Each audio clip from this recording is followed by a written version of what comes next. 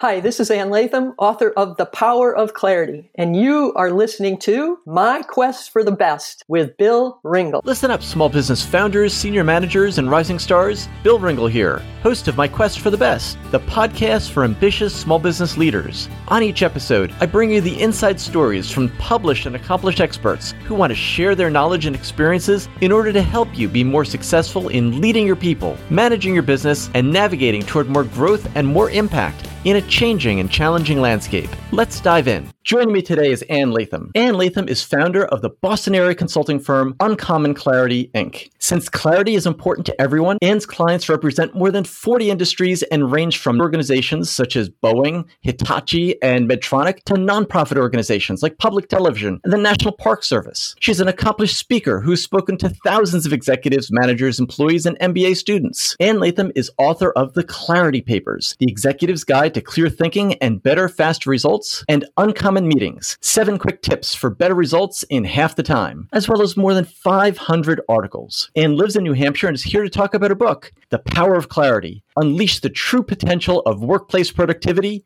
Confidence, and Empowerment. Welcome, Ann. Thank you, Bill. It's great to be here. It's great to be with you. Tell me, when you were growing up, who's somebody who influenced or inspired you? I would have to say my parents. I would have to say my father, by example, taught me how to speak my mind, which got me into trouble more than once because I became very direct and quite blunt, some people would say. And my mother, who by example taught me to be a feisty feminist at a very early age. The two of them, plus my big brothers, ensured that I always stuck to my guns and stood up for myself. So let's talk about your father just for a moment. What's an example of a way that he taught you to speak your mind? By example, he always spoke his mind. He said all kinds of blunt things, often much to the consternation of other people in the room. At a time when you spoke your mind as a result of his example. Probably my favorite example of that was in my first supervisory class, and it was a week-long class, and I undoubtedly spoke my mind during that entire class because at the end of the class, I was given a certificate, one of those framed corporate certificates, and the only one I've saved till this day was most likely to dispute recognized authority. There's a distinction. Yes.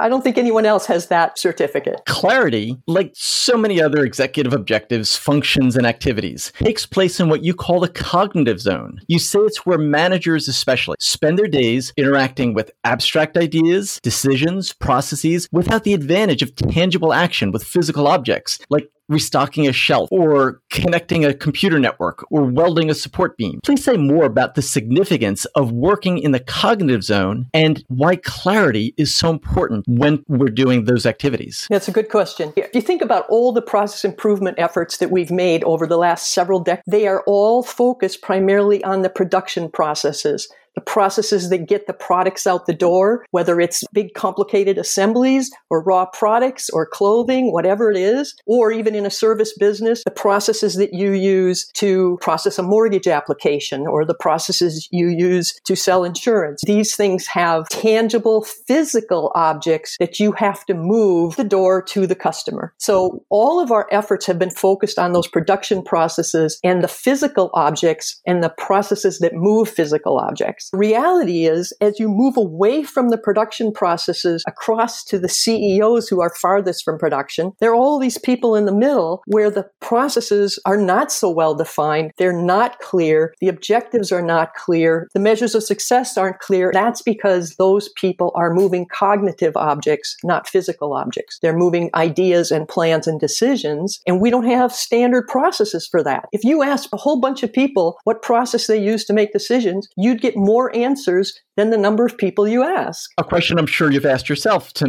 many managers and teams. Absolutely. They usually go, who needs a process? We just get together and talk. we figure it out. The reality is they don't do it very well. The reason a lot of meetings go on is because people get together and just talk, and they don't have a process. They don't even have shared language for how you talk about decisions or plans. In your book, you talk about the importance of meetings and also say that the templates that that people use in order to establish the objective for a meeting. Who's being invited? What length of time each person speaks during a meeting? What decisions need to be made? You say that is not enough and often misleads people into thinking that they're having a productive meeting simply because it becomes interesting and it becomes varied. Can you talk about what the missing piece is and whether people can add that and improve their meetings, or whether they need to scrap it and just start from a different place? Okay, meetings are one of my pet peeves. Meetings are important. They are how we work together. But if you look at any surveys, any statistics, people hate meetings. They've hated meetings for decades, and we keep pouring money into this. We're not making any progress because meetings are still uniformly horror stories. People really just believe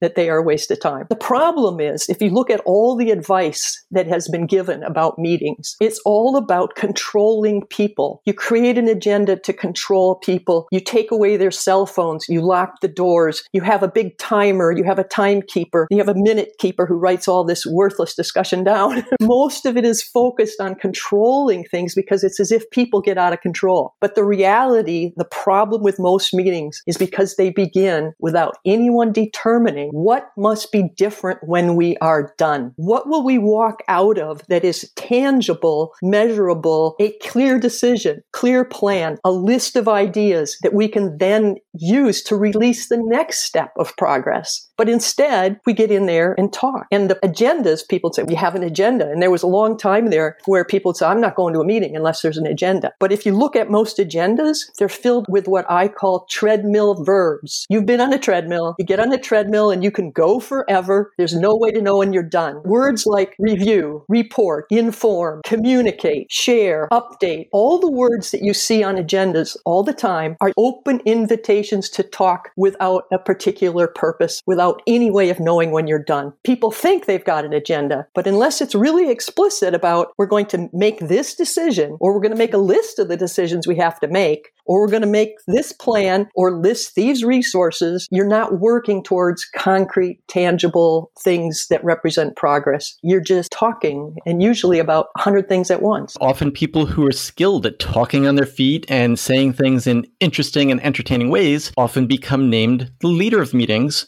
for that very reason. That's right. What you'd like to encourage people to do who are listening to this and desperately wanting their meetings to improve is to take the structure and just filter it through to make sure there are no treadmill verbs and to make sure that it's clear. But our sense of clarity is too vague. Yeah. The point is that you need to be very specific. So that you could recognize, as you said earlier, what will be different after our meeting. We'll have a decision, we'll have a plan, we'll have a list, and that will help us advance the project, the goal, the objectives. What else would you encourage us to do to look at how we prepare for meetings and how we follow up from meetings in order to make them more effective? What are one or two tips on each end? The first thing is really specifically decide what needs to be different when you're done. If you walk into the meeting and you don't know with great specificity what that is, that's the first step of the meeting. The second thing you need to know is how are you going to get there? If you need a decision, you need a decision process. The cool thing about this specificity, by the way, is that once you're clear about what decision you need and the process you're going to use, it starts getting a lot easier to figure out who needs to be involved because you don't need everyone to be involved. For instance, in a decision, up front, you need to decide what the decision criteria are. What's going to guide this decision? How will a good decision when you see it? Oftentimes, that's a different group of people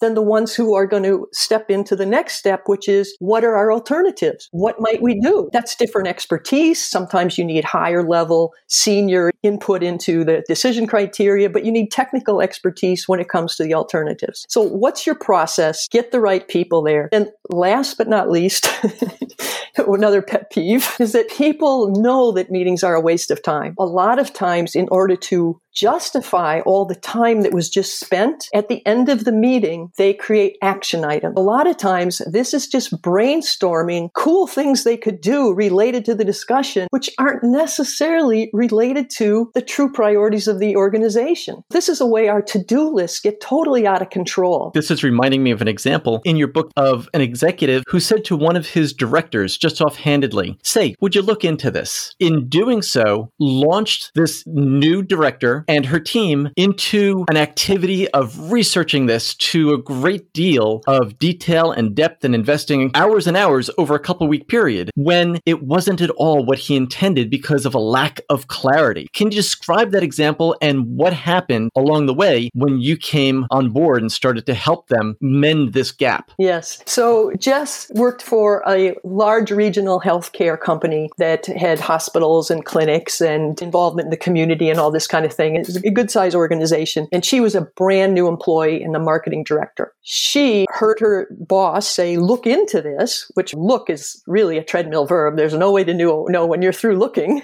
So she was so eager to impress her boss that she jumped on it. The thing that they wanted her to look into was putting branded sun cream dispensers in the public parks. So the healthcare company would look good because they were worried about sun cream, and the parents taking their kids to the park would be really happy because they forgot to put it on before they left. So it seemed like this wonderful idea. So Jess, the brand new employee eager to impress, goes back to her team. They started diving in to see whether this made sense. They looked at the competition. They looked whether this had been done before, the installation costs, the maintenance costs, the competitive advantage, all these things. At the end of 3 weeks, they presented their recommendation. And the boss, the vice president, just rolled his eyeballs and was stunned at how much time she had wasted because he thought this was the dumbest idea in the world. All he wanted was a gut reaction from Jess so he could tell the other vice president that it was a dumb idea. What's remarkable about that example is the colossal waste of time and energy and resources during that period, simply due to this lack of clarity in communication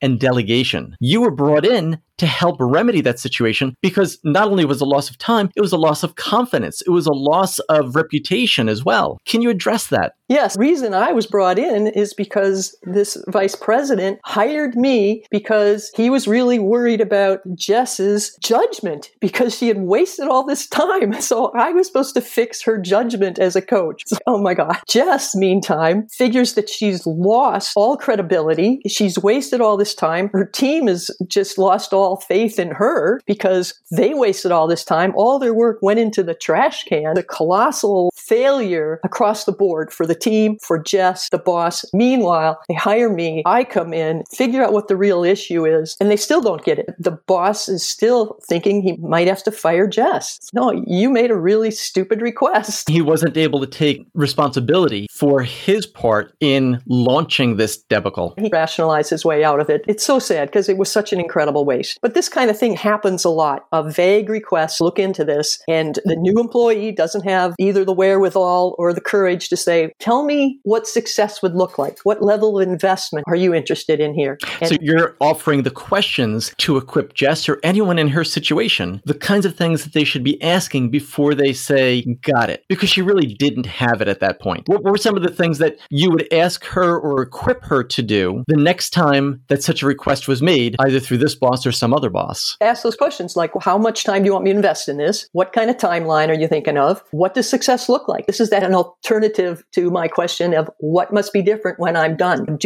What tangible thing do you want? Do you want a recommendation? Do you want me to spell this all out for you? Do you want a gut reaction? Do you want me just to say, yeah, good idea, not so much? You've explained in your book a framework called SOAR, which starts off with the statement. What's the objective of what's going on? What are some alternatives? And what are the risks? Can you explain how that framework can be used to delegate more effectively and to negotiate to make sure that when you accept a delegation, you have the full picture and can deliver what's being asked, required, or... Exactly. That's a really good question because we talked about making decisions a little bit in meetings before, and SOAR is a decision process. And it starts with statement. Statement is, what decision are we actually making? Because the reality is we're oftentimes talking about 4 or 5 decisions at once. If we just pick one decision, we're miles down the road. O is the objectives. So the objectives are those decision criteria. What needs to guide this decision? What factors are important to the decision? How will we know a good alternative when we see one? The third step, the A, stands for alternatives. This is where we usually start decisions, by the way. We jump right into the alternatives and say, I think we should do this. I think we should do that. They haven't talked about the objective and they haven't decided what decision they're really making. So alternatives, I think that one's pretty obvious because that is where we start. The fourth step, R, stands for risks. And people often always skip this step too. This is where you stop and say, okay, this looks like the best alternative. What could go wrong? If we go with this, what might go wrong? What would make this hard? This is where you uncover the problems that might make you come back and choose a different alternative.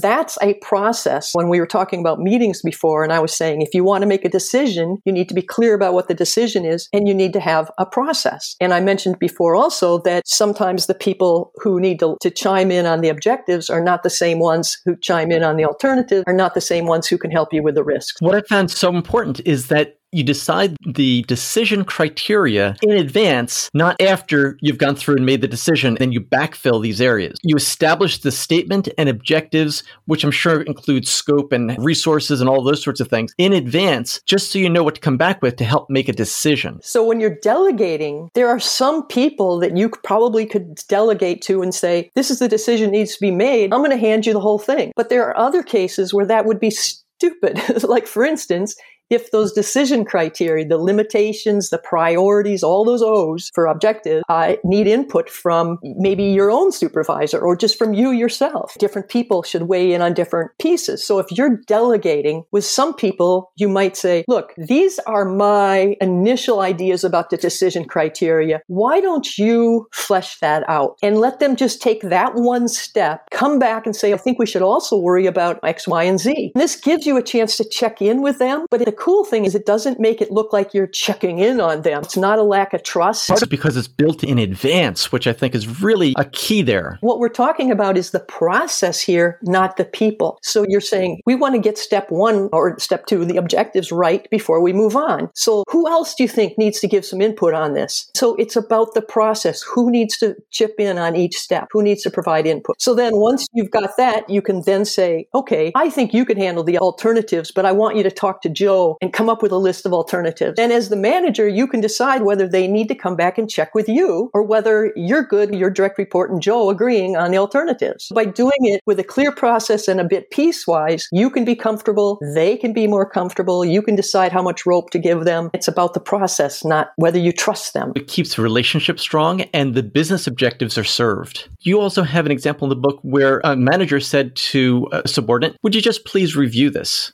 Can you share that story so that we can understand the lessons behind a simple request, but that lacks so many of these important criteria that we just talked about? This case was a manufacturing company. This was a director who was in marketing. This is Peter. And he gave the marketing plan to his boss. It was actually given to his boss. And he asked the boss to please review this. Now remember, review is a treadmill verb. There's no way to know when you're done. So I was coaching Peter and I was checking in with him at one point one day. I said, so where do things stand? What are you struggling with now? He goes, I gave my marketing plan to my boss 3 weeks ago and I haven't heard anything. I guess I should go check in on him and see where he stands. I said, wait a minute. What did you ask for? He said, I asked him to review my plan. I said, what do you need? He said, I need approval to implement. So we went back the next day, asked if he had approval to implement, and the boss said yes. All that time, the answer would have been yes 3 weeks ago minus the day. So while Peter is worrying that, one, his boss doesn't care about marketing, so his job's going to be awful with a boss who doesn't care, or losing confidence in his plan, thinking his boss must hate it. So he's also just losing enthusiasm because his ideas were written down weeks ago and nothing's happened. Meanwhile, the boss has this request hanging over his head, sitting on the corner of his desk. He knows he should review that plan, but what's he supposed to review for? What does this guy think he needs from him? If you had been working with Peter and he says, I'm about to send this email to my boss asking him to review my plan. Review sounds like one of those treadmill verbs you keep on me about, Anne. What should I do instead? What would you encourage the email to contain so that he got better results? This gets into the cognitive 6. My cognitive 6, there are 6 cognitive objects that constitute real progress. If you aren't working towards one of those 6, you're probably wandering around. So those 6 are, 1 is a decision, which obviously we've talked about the value of that. 1 is a plan, and we haven't talked about that much, and you have to be careful because planning can be a treadmill verb. Some people can do it forever, but it usually has pretty solid components. The 3rd is a problem resolution. So if you have a problem, you need to come up with a resolution. The 3rd one is a little different. It's a list. This gets back to, say, the plan. For a plan, you need a list of what you're trying to accomplish. You need a bunch of lists is the point. You need, what you're trying to accomplish, priorities, resources, action items. Each one of those is actually a list. So if you don't sit down to do the whole plan, be sure you're focusing on one of the necessary lists. Okay, so that list is number 4. Number 5 is confirmation. So confirmation is when you typically go into a meeting or maybe you go to a colleague and you say, well, I've done this and I'm planning to do this next. Do you think I'm on the right track? All you want is a yes or no. What really normally happens is that people start giving you tons of advice. They start giving you advice about step 10, which you're not going to be at for 4 weeks. They start telling you war stories. They throw all this stuff at you. And all you want to know is, am I on the right track? If the answer is yes, you're freed up. You've made progress. You can move on. If the answer is no, then you've got to ask some questions. The 6th one is authorization or approval. It's like confirmation. It's a yes or a no. Am I approved? Do I have approval to implement? Do I have approval to move forward? It's really very simple. So yes, you should be working towards one of those 6. If someone gives you a vague request, you can ask them specifically, should I be working on? Let's go to the specific example of Peter sending the email. What would you urge him to include in the email to make sure that it was effective, powerful, and useful and allowed him to move forward? The question he finally asked his boss, and that is, here's my marketing plan. I'm confident in it. I want to know if I have approval to implement. Do you encourage people to say, I'd appreciate you letting me know by Thursday noon? Yeah, always try to close the gap so it doesn't drag up. But if you ask a specific enough question, you almost always get a faster answer. It's that please review that sits on the desk and just festers. Think of how many things you can review a document for. I've had people come up with 60 because it's going to be grammar, completeness, credibility, effective argument, background information, customer perspective, on and on. It's incredibly vague. Do you have another please review story that could add to our understanding of how this works? Okay.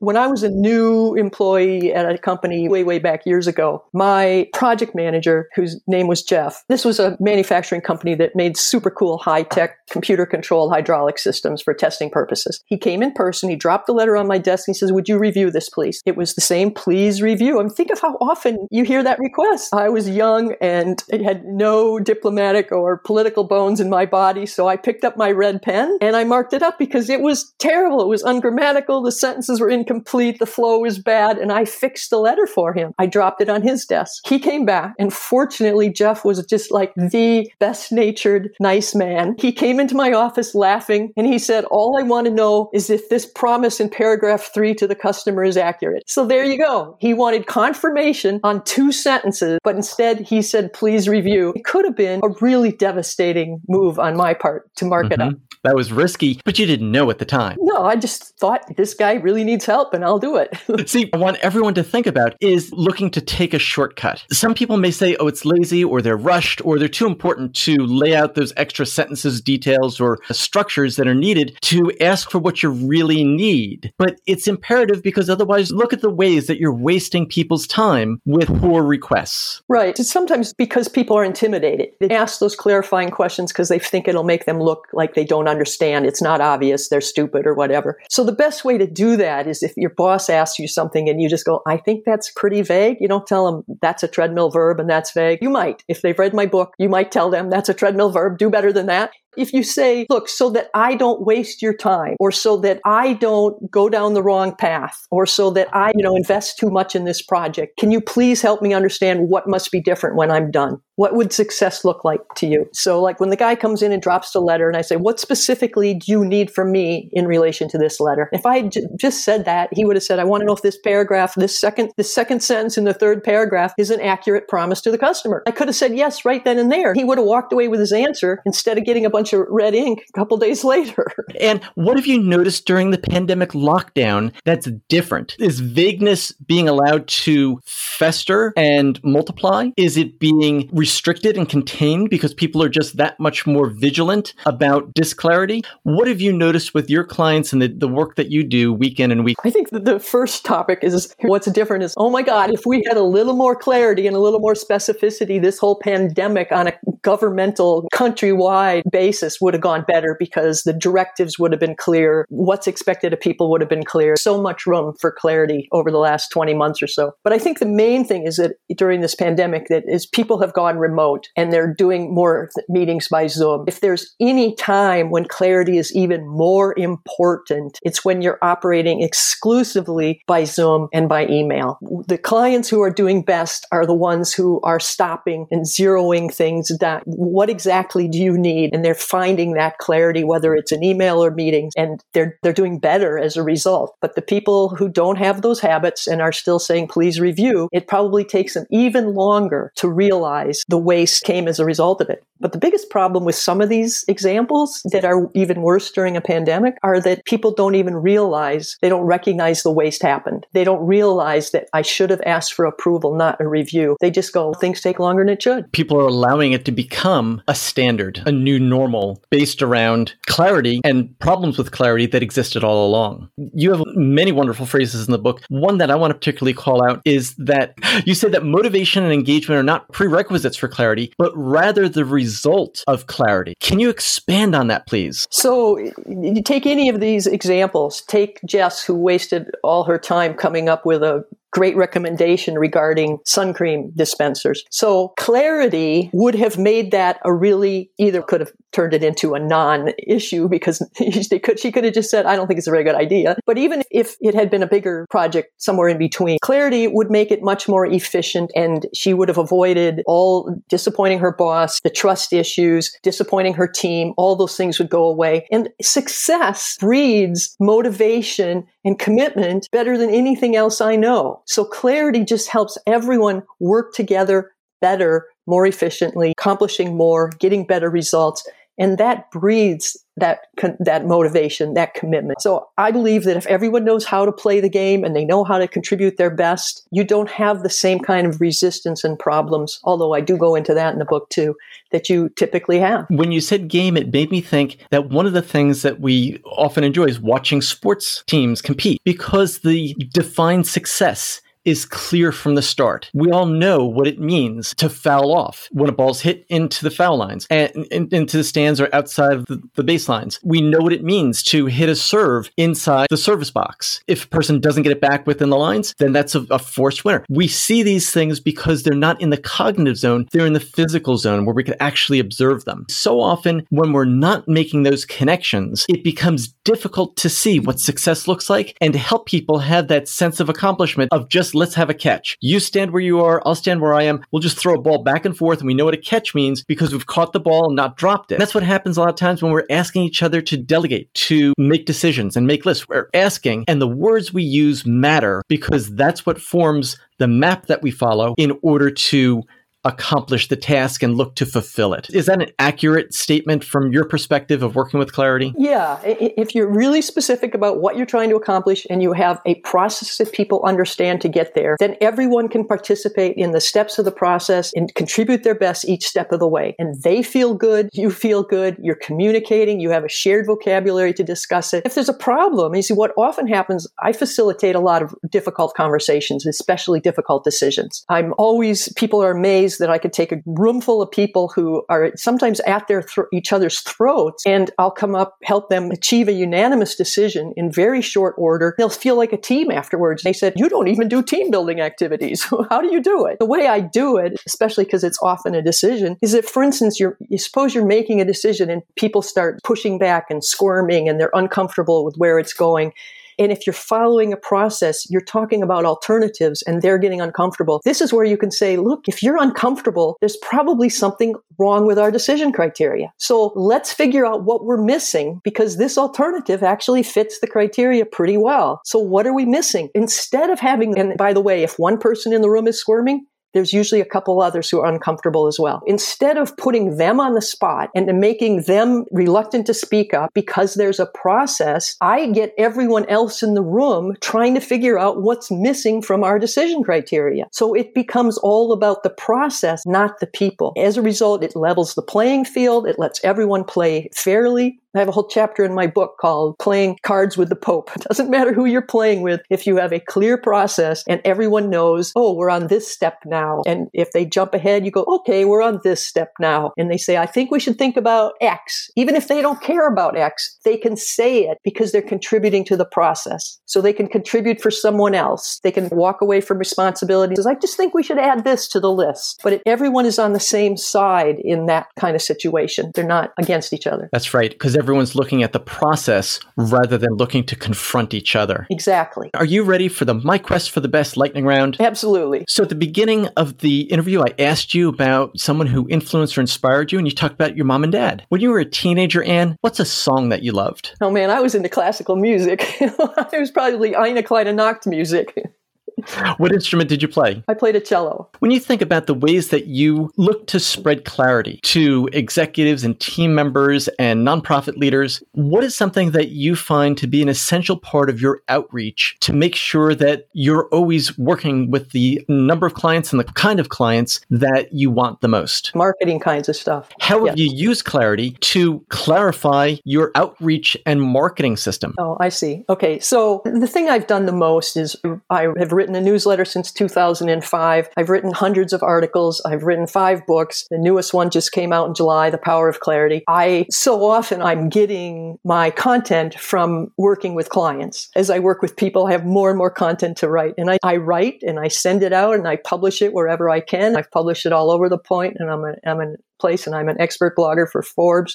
So my whole deal is that my company's called Uncommon Clarity, and we can talk about that if you want, but my whole mission is to make this world clearer because I believe it would be a better place. So I've been pushing out free content for a good 16 years now. What would you say is some of the best business advice you've ever received? Oh, probably the best business advice, or at least the best I would get, is get out of your comfort zone. Just go and do it. And don't overthink it, just do it. Because I know when I started my business, the first year I was out of my comfort zone 99.9% of the time. I was an introverted Scandinavian type engineer, and getting out there and networking, pushing stuff out there was not really in line with who I was at that point. I changed a lot. But yeah, go for it. There's very little that goes wrong.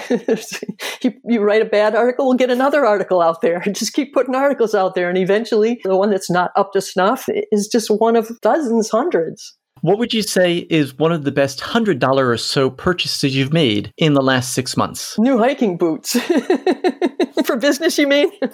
Not necessarily. New hiking boots, and where have you used them recently? Yeah, I just came back from almost 3 weeks of hiking in the Swiss Alps. What has been the most important habit, routine, or belief that you've stopped that's led to the most or personal satisfaction? I would say it's spending so much time at my desk. I have made it a priority to get more exercise and be out and about, and putting family, fun, friends, and fitness first. Let's step out of the lightning round now. Can you expand on the idea that you shared in the book about how there's no such thing as multiple top priorities? Yeah, I learned a while back that priority, it's a Latin word and it doesn't have a plural. So sometime I think it was the 1950s or something, we made it plural. And it's just ridiculous because obviously your priority is the most important thing. It's the pinnacle. It's the top. It's the apex. So we've created this whole world of priorities, and most people have to-do lists that are just plain out of control with constantly added priorities. Their email adds priorities, text messages add priorities. It's just ridiculous. So if we could go back to, you can only have one priority at any given time. And if you have more than about 3 priorities marked down for the day, it's nice to have a backup. So if you can't make progress on your priority, you have something else to turn to if you're waiting for someone or something. But yeah, you only can focus on one thing at a time, and you should only have a couple things on your plate, or you're too diluted, you're too distracted. You won't make as much progress as you could. I like the way that you also described it in the book, where you have one priority for a particular area of your business. So you're thinking about, what is my writing priority? What is my outreach priority? What are my client project? What is the client project priority for this client, that client? That'll help move them ahead. We could do this whether we're internal or external in a business. Yes, absolutely. You have shed such clarity and helped us remember the importance of defining our processes that makes work more powerful, effective, and satisfying for all involved. And I want to thank you so much for joining me on my quest for the best today. Thank you, Bill. It's been really fun. It's been a pleasure. Before we say goodbye for now, where is it we could go to find out more about you and your work online? My website is annelatham.com. That's LATHAM.com. Ann Latham, the author of The Power of Clarity, Unleash the True Potential of Workplace Productivity, Confidence, and Empowerment. I want to thank you once again for joining me on my quest for the best. Thank you very much. Hi, this is Bill, and I hope you've enjoyed this podcast interview on my quest for the best. Be sure to subscribe on Apple Podcasts, Google Play, Stitcher, or your favorite app so you never miss an episode full of stories, tips, and insights for the ambitious small business leader. Now I have a quick request for you. Please go to Apple Podcasts and iTunes and give us a rating and review. My team and I really appreciate the feedback, and we read every comment to find out what you enjoy and what you want as we develop new content, course materials, and a few surprises that we have in store for you. When you rate and review My Quest for the Best, you help other small business leaders find us, subscribe to the podcast, and join the community. You can get the Insiders e-newsletter for small business leaders by going to myquestforthebest.com. We have chosen a challenging path to make a living and make a difference in the world, and I believe it's important to share top-notch resources with each other, which is why you'll find new episodes from top thought leaders and small business experts on My Quest for the Best each week. Thanks for listening and being part of the community. See you on the next episode.